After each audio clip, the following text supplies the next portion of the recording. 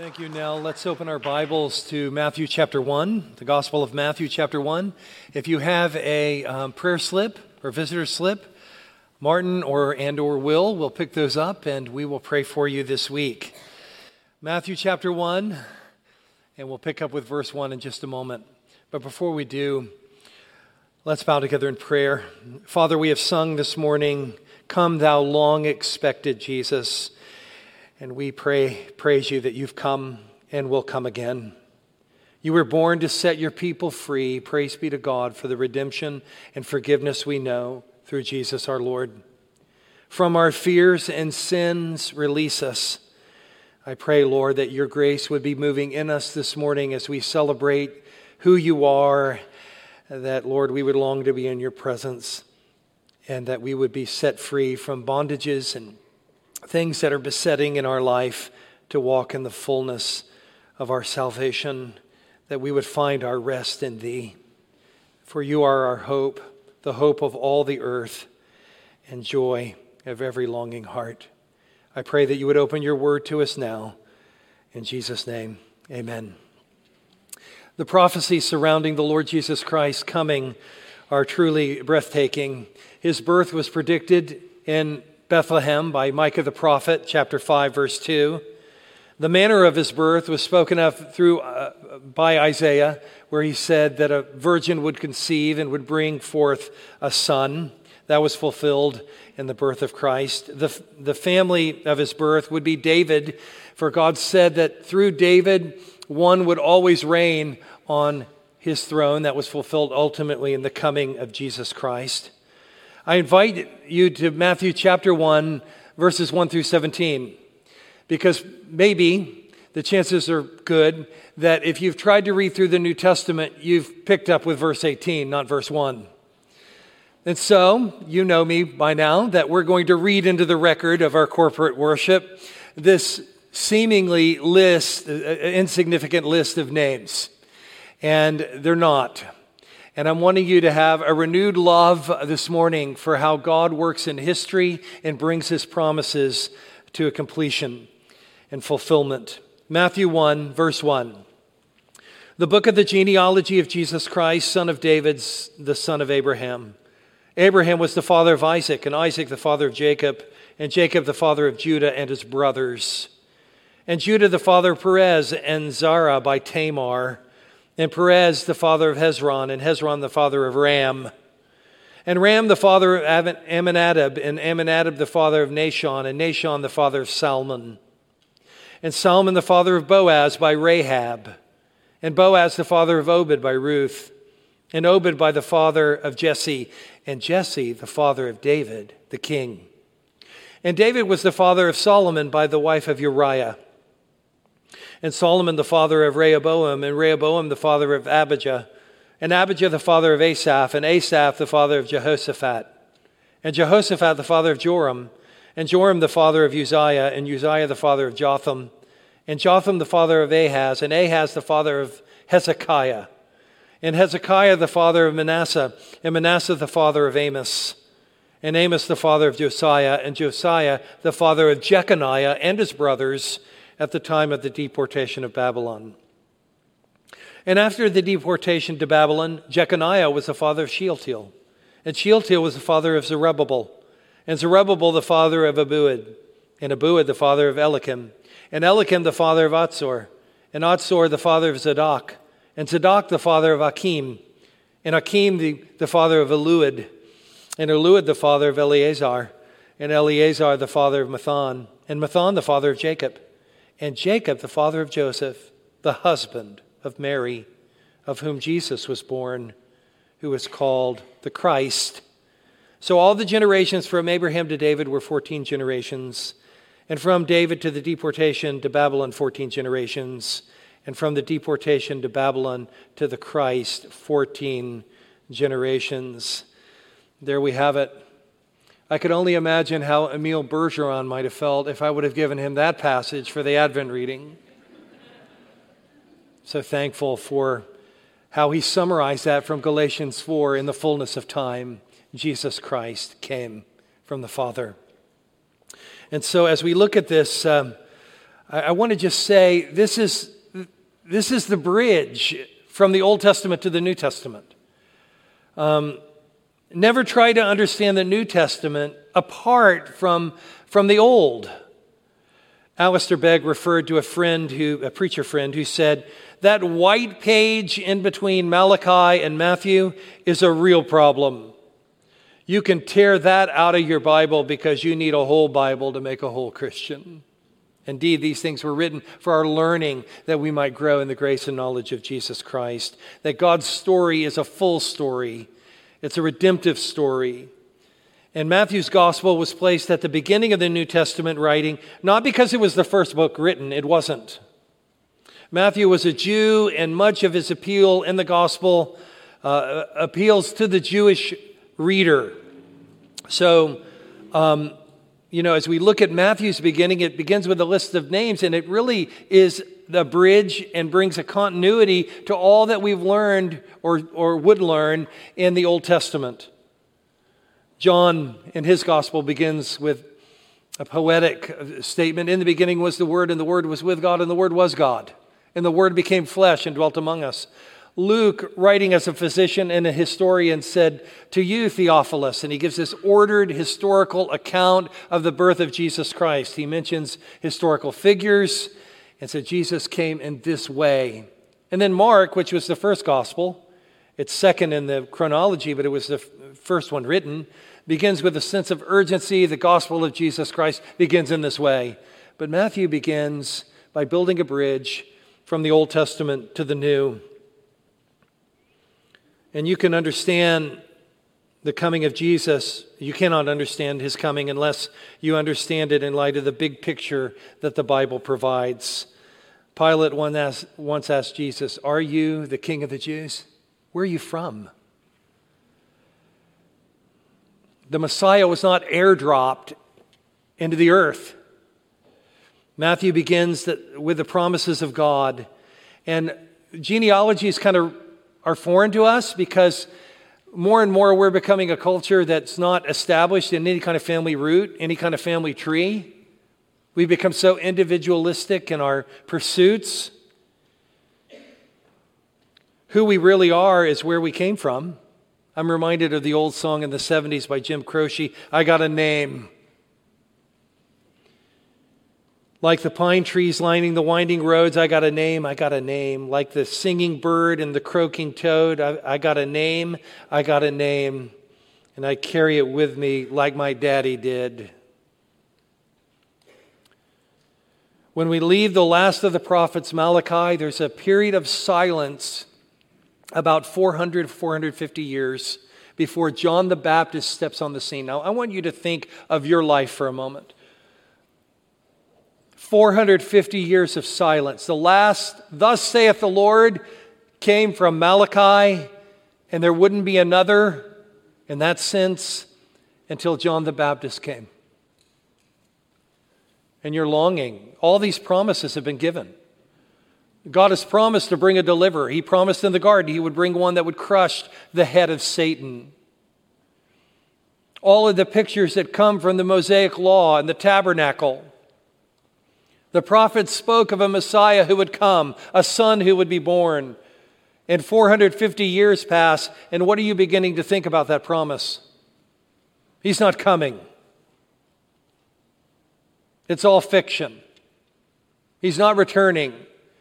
One of the joys for me as a preacher of the gospel during Advent season is to remind us that God keeps his promises. Stand on the promises of God and you'll always be relevant because he's over history. Matthew begins with the genealogy of Jesus to establish the claims of his messiahship. I once read there were 100 people in California claiming to be Jesus Christ. That makes perfect sense, doesn't it? It's one thing to make a claim, it's another to say, I can substantiate that claim. I can stand on this claim. And that's what Matthew's trying to do as he's presenting that Jesus is the one and true Messiah. Far from a list of difficult to pronounce names, genealogies were more than a hobby for the Jew. There's been a lot of interest in recent years, legacy.com, and where am I from? Where's my family tree? Where are my roots? For the Jew, it was more than a hobby or curiosity. Genealogies were critical in order to establish these things: the sale or redistribution of property in Israel. You couldn't just sell off 40 acres because you felt like it. These were given to the tribes of Israel. They were allotments. Maybe you remember reading in Proverbs where it says, don't move the ancient boundaries. That's what it's talking about. Genealogies were critical for rights of inheritance.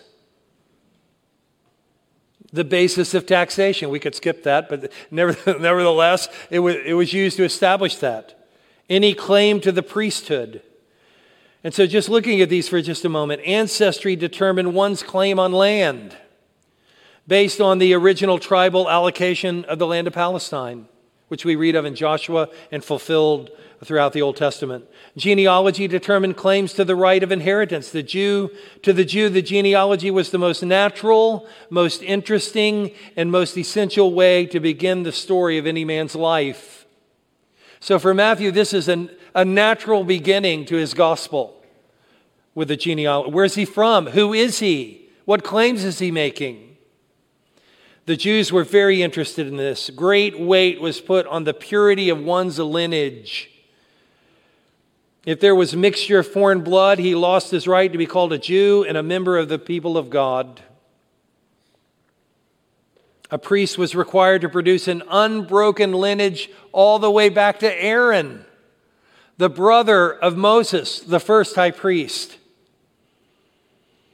And his wife had to produce her pedigree for at least 5 generations. Now, all of this is Jewish tradition and Jewish requirements. We're not required to do that. I'm so glad of that. We'll see in just a moment that even in Jesus' family tree, it seems to highlight his grace and his whole purpose for coming. During the exile, Ezra, the priest, was reorganizing the worship of God. And after the people returned from exile, they were setting in order the priesthood and had to determine, those making a claim to the priesthood had to have the paperwork. Oh, you're claiming to be a priest? Let me see your lineage. And it says in the text, these sought their registration among those enrolled in the genealogies, but they were not found. They couldn't go to some government agency to get a copy. You're not on the list. You can't serve. These genealogical records were kept by the Sanhedrin, and Herod the Great was always despised by the pure-blood Jew because he was half an Edomite.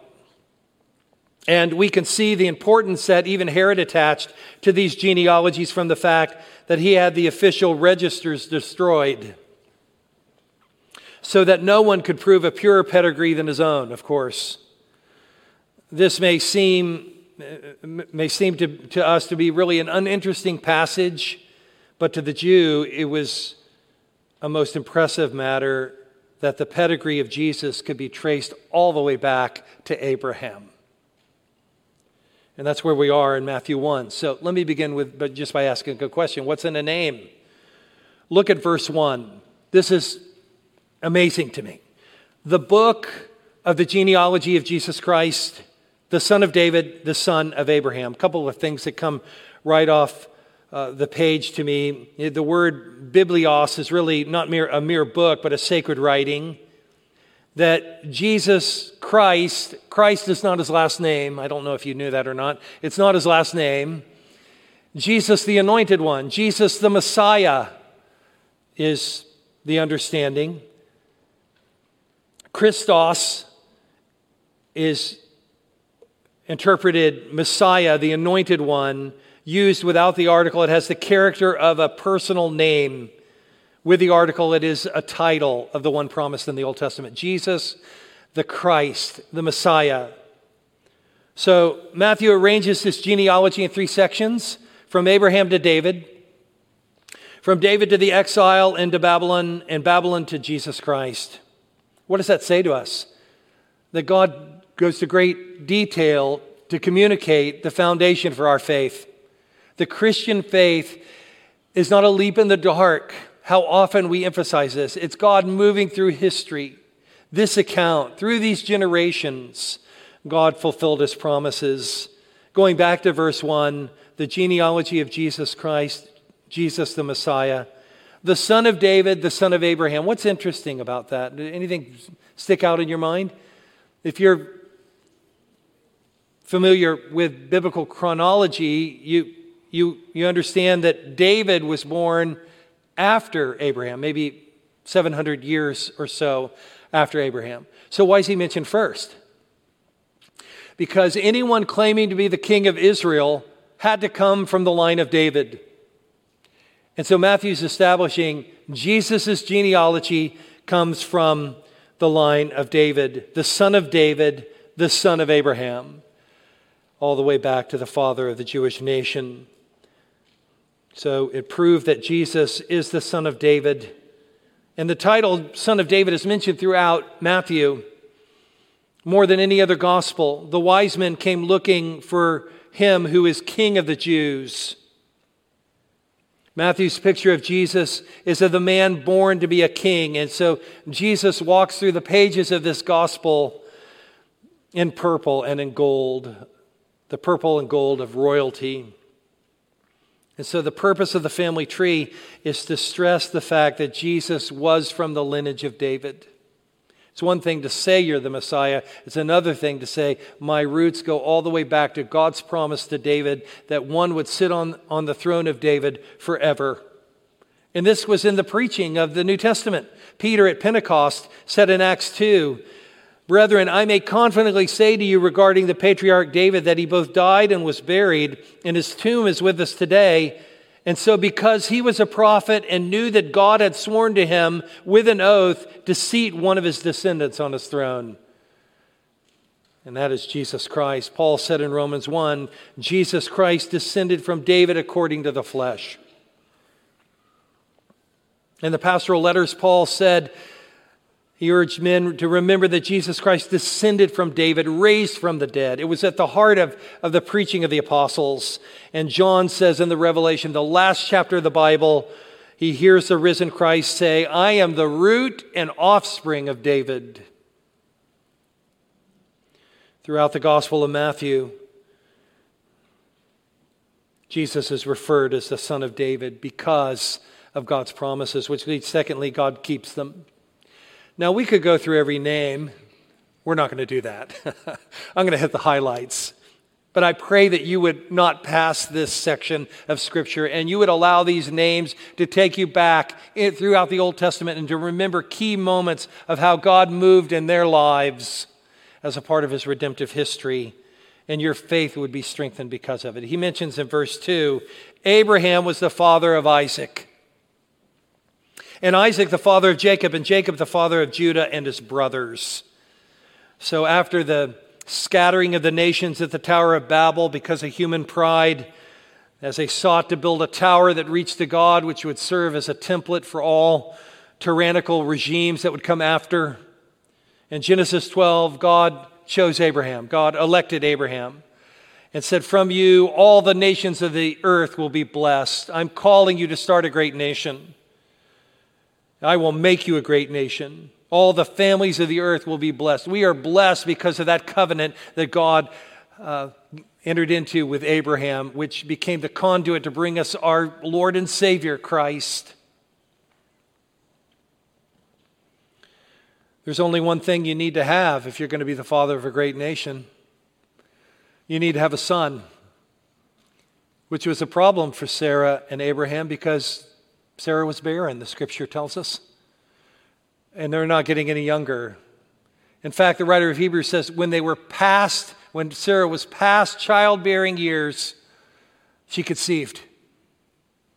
Abraham, 100, Sarah, 90, and little Isaac was born. His name means laughter in the Hebrew because that's what they did when they heard that Sarah would have a baby. They laughed.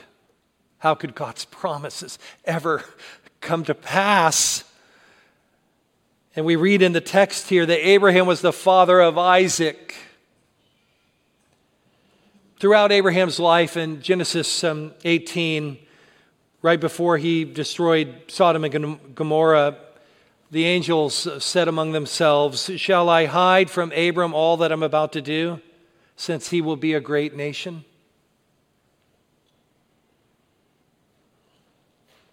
And Abraham just came to the point of saying, whatever the Lord does is right. Shall not the judge of the earth do what is right?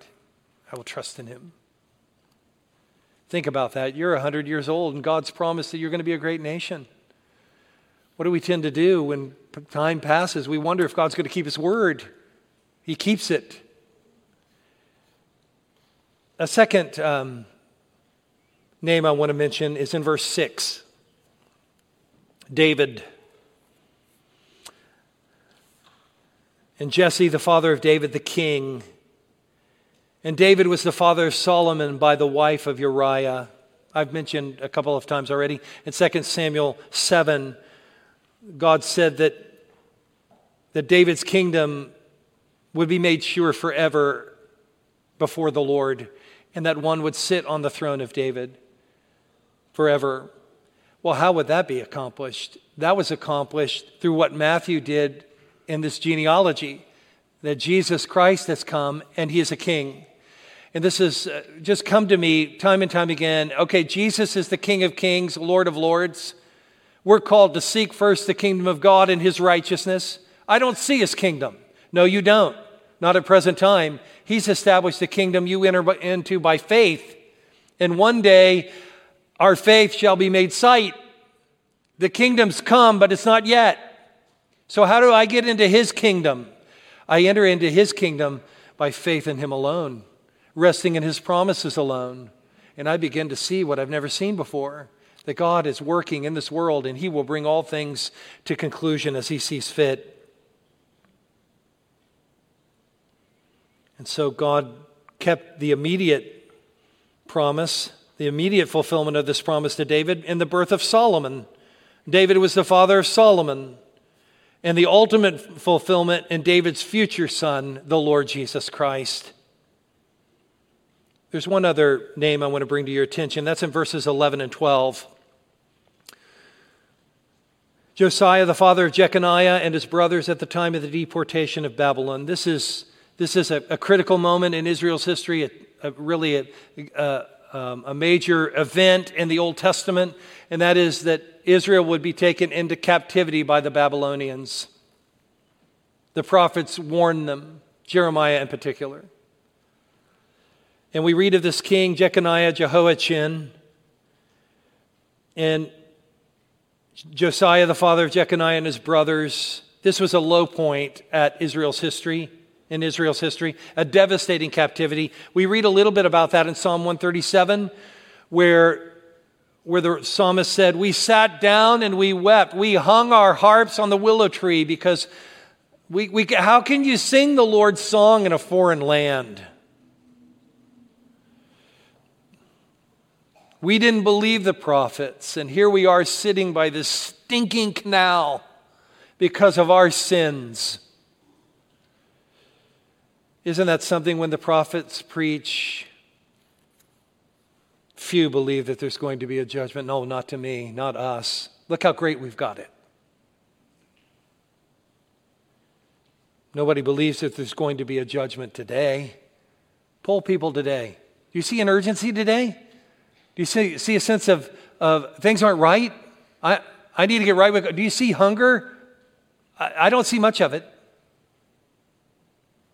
And I think one of the important takeaways for us when we come to worship is that we would sense within us the urgency that comes from God's word, that we would serve the Lord and love the Lord and honor the Lord in our generation. Our generation. Don't be lulled to sleep by the thousands of distractions that are out there. We renew our love to Him and we leave to serve Him today. May it be so. William Barclay said there is something of great significance here in this genealogy. It's clear that it was the crowd, the common people, the ordinary folk who addressed Jesus as the Son of David. The Jews were a waiting people. They never forgot and never could forget that they were the chosen people of God, although their history was one long series of disasters, although at this very time they were a subject people. They never forgot their destiny. And it was the dream of the common people that into this world would come a descendant of David who would lead them to the glory which they believed to be theirs by right. The only problem is they missed it once again, for Jesus came to his own, and his own received him not. But to as many as received him, to them he gave the right to become sons of God, even to those who believe on his name. So Jeconiah is a failed king. In fact, God judged him and said that none of his sons would sit on the throne. Well, that seems to break it, doesn't it? God's never put in a box. Through the virgin birth, through the genealogy in Luke's Gospel, chapter 3, God would establish his promises in the rightful claim of the Lord Jesus Christ. Look with me, thirdly. God shows his grace in spectacular ways. This is how I want us to close. I think it's a wonderful runway for us to come, or maybe a path to ponder the Lord's Supper.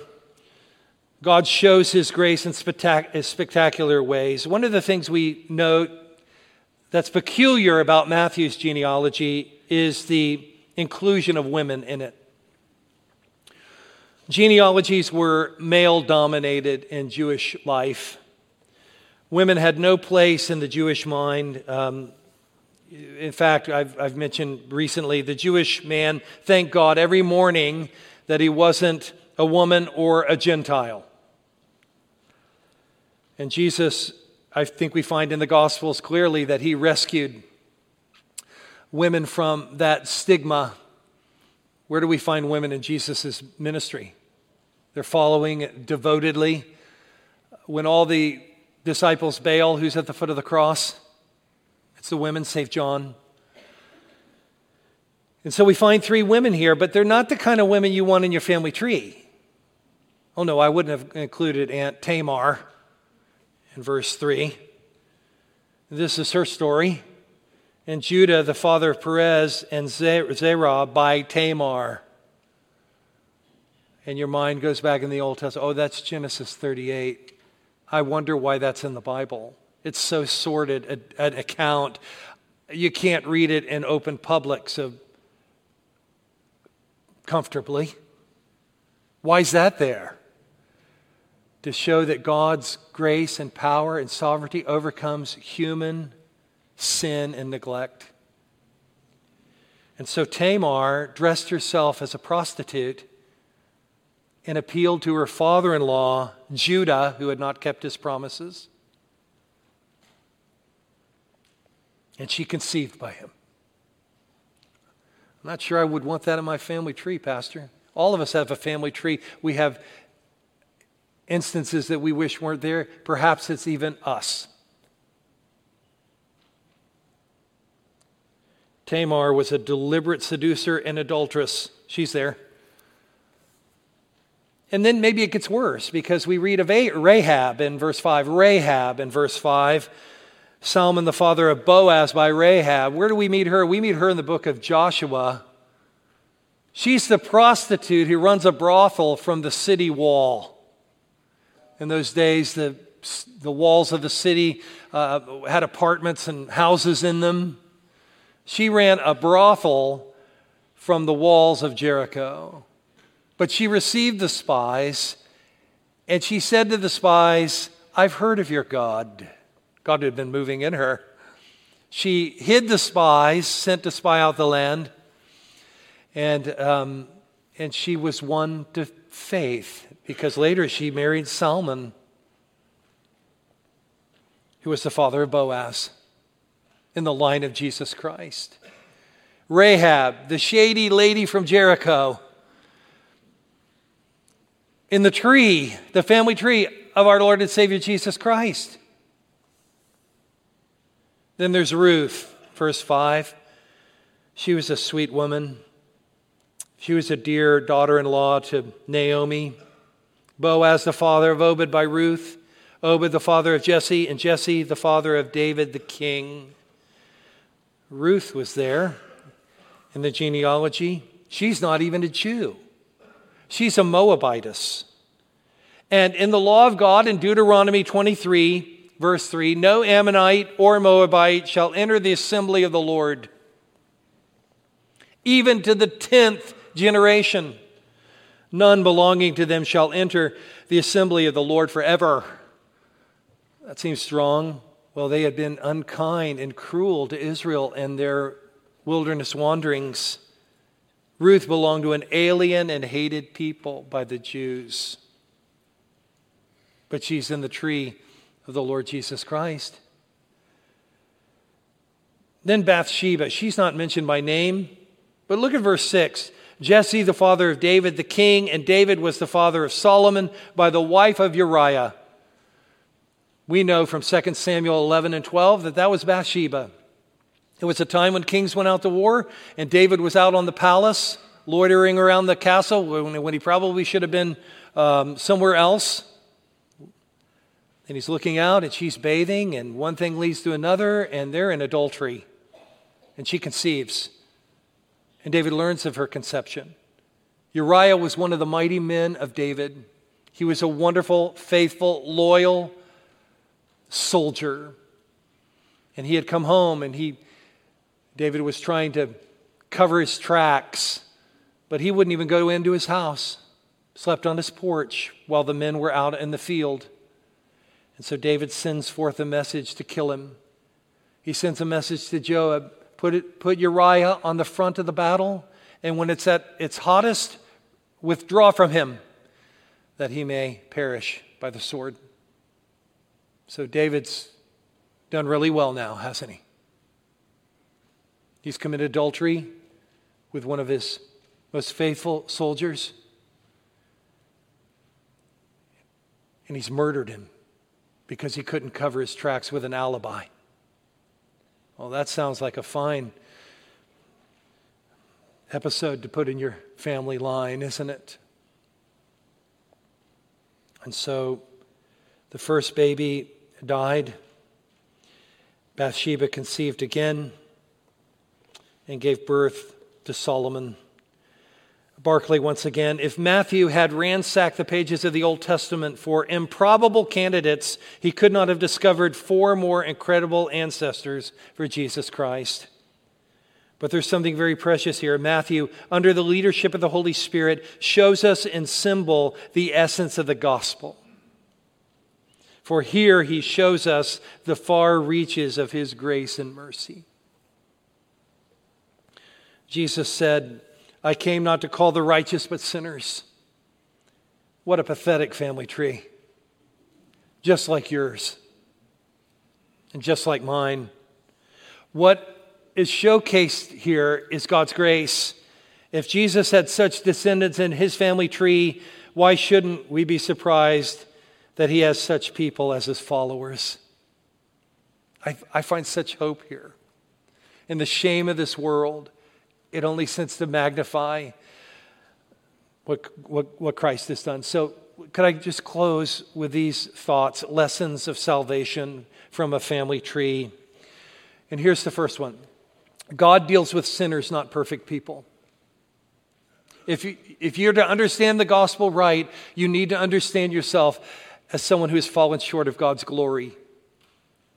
This is counterintuitive to everything we know in this life, which tells you need to work harder, you need to pay harder. Certainly you can earn it, but you can't earn God's forgiveness. God deals with sinners. The world believes that God receives good people and rejects bad people. Friends, we're all bad people. If you haven't learned anything from this year in Romans 1 through 3, I pray that you would learn that. Every last one of us has fallen short of God's glory. We can boast about nothing in his presence. I'm glad that God deals with sinners. And it's not based upon our perfection. Secondly, God uses the turmoil of our lives to fulfill his purposes. When I go through this genealogy, I just think of the national disasters. I think of the personal disasters. And God is weaving through his story That's incredible. That's incredible comfort if you're living in the backwash of a failure this morning. That God's not done with me. He uses the messy lives of this world to fulfill His purposes. Thirdly, God doesn't operate on our timetable. When we read the Bible, may it expand our understanding of history. Some of us are so focused on the now, all we can think about is Monday morning. All we can think about is what's going on this afternoon. And we don't see our lives in the continuum of God's redemptive story. Listen, friends, in Jesus Christ, our destiny is before the throne of God above. That's our destiny. And the lives we live by faith, we live in faith upon the Son of God who loved us and gave Himself for us.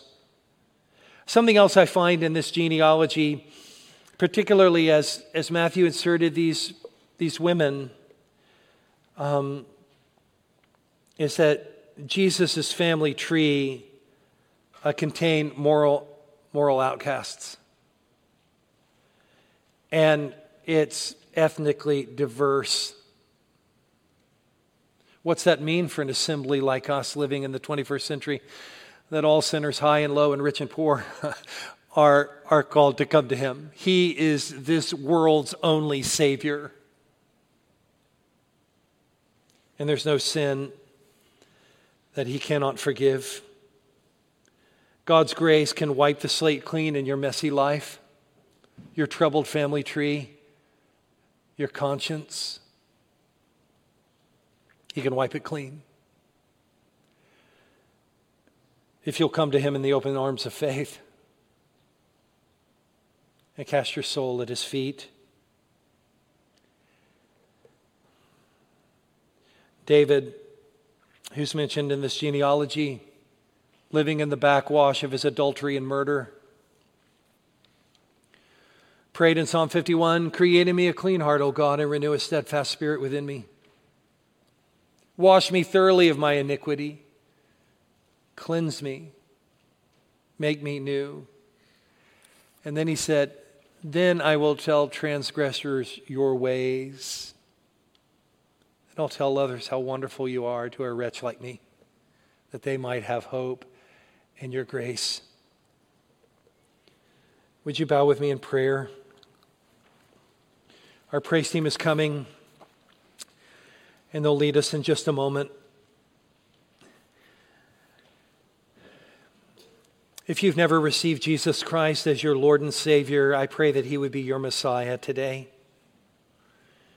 Of all the claims that you can consider in a life, of all the truth claims that are offered, I pray that you would cast the anchor of your soul upon the promises of Jesus. Not only did He claim it, it's backed up and substantiated, not only in the Word of God, but in changed lives that you see even today. His death on the cross was your once-for-all payment for sin. His resurrection means He's alive right now. He sees all that is going on in His church.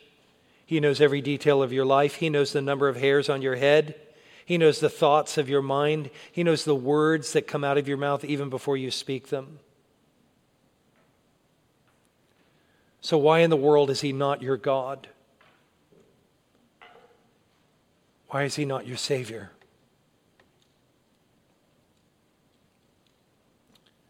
All truth claims, I believe, lead to Him. Would you call out to Him now? How do I do that? Well, I don't think it's about a fancy prayer. I think it's about the cry of your heart. Lord Jesus, I need you. Be merciful to me, a sinner. This service is planned and guided that we might make decisions like that. And I pray that the Lord's working on you, that even this morning you would call out to Him. For believers, as we gather in this place, it is a time for us to proclaim our faith, to draw near to God. and he's pledged to draw near to us.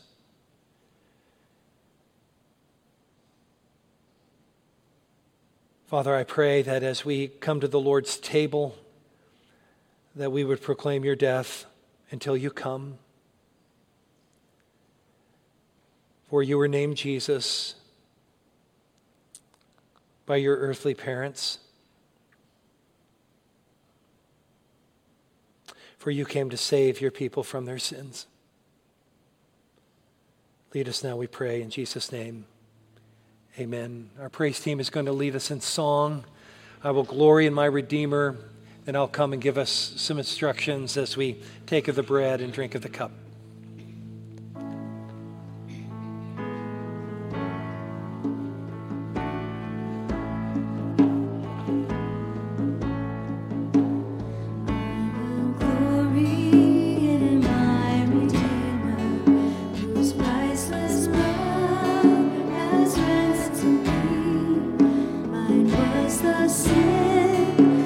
Drove the bitterness and hung him on that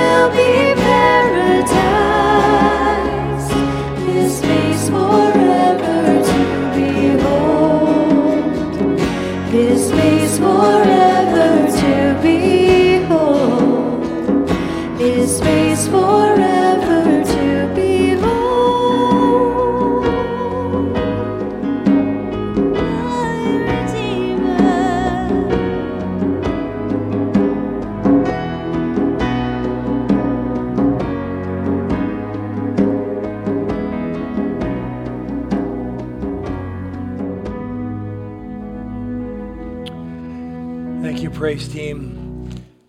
In the scripture, the Lord Jesus, on the night that he was betrayed, took bread, and when he had given thanks, he broke it and said, "This is my body, which is for you.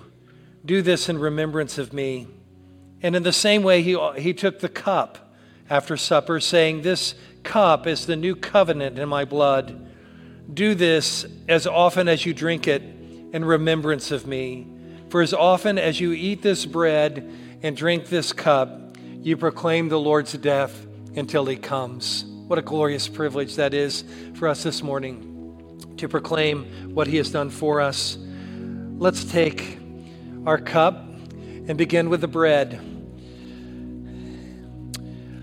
And before we take it, let's pray to him. Father, we thank you for this time together as a church family. And as we have this bread before us as a symbol of your body given over for us, your sinless life, your obedience purchased our redemption, your suffering shed the blood necessary to be the propitiation for our sins. And we confess our sins to you, Lord. We thank you for purchasing us by your blood, for bringing us to yourself, and would ask as we take today that you would be with us in a special way as we eat of the bread and drink of this cup.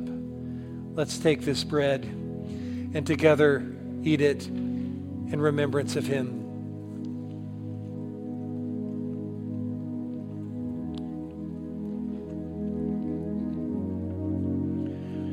When he took the cup, it was a symbol of a new covenant, the only covenant operative today for any of us to be in the presence of God is the new covenant. In him we have redemption through his blood, the forgiveness of sins, according to the riches of his grace. May we drink together now, remembering what he's done for us.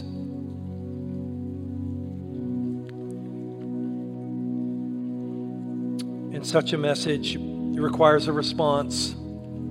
And that's how we're going to close this service right now. Perhaps, as I mentioned earlier, you're here today without a saving relationship with Christ. You know you need him. You know you need to surrender to him. And we would urge you to do that today by his grace. Maybe there are other decisions on your life, things that are besetting you, troubling you. He has come to set us free that we might have life and have it more abundantly. Let's stand together as we sing. If there are needs on your heart, on your life that you would like to talk about, we would be glad to pray with you. Let's sing together this wonderful song.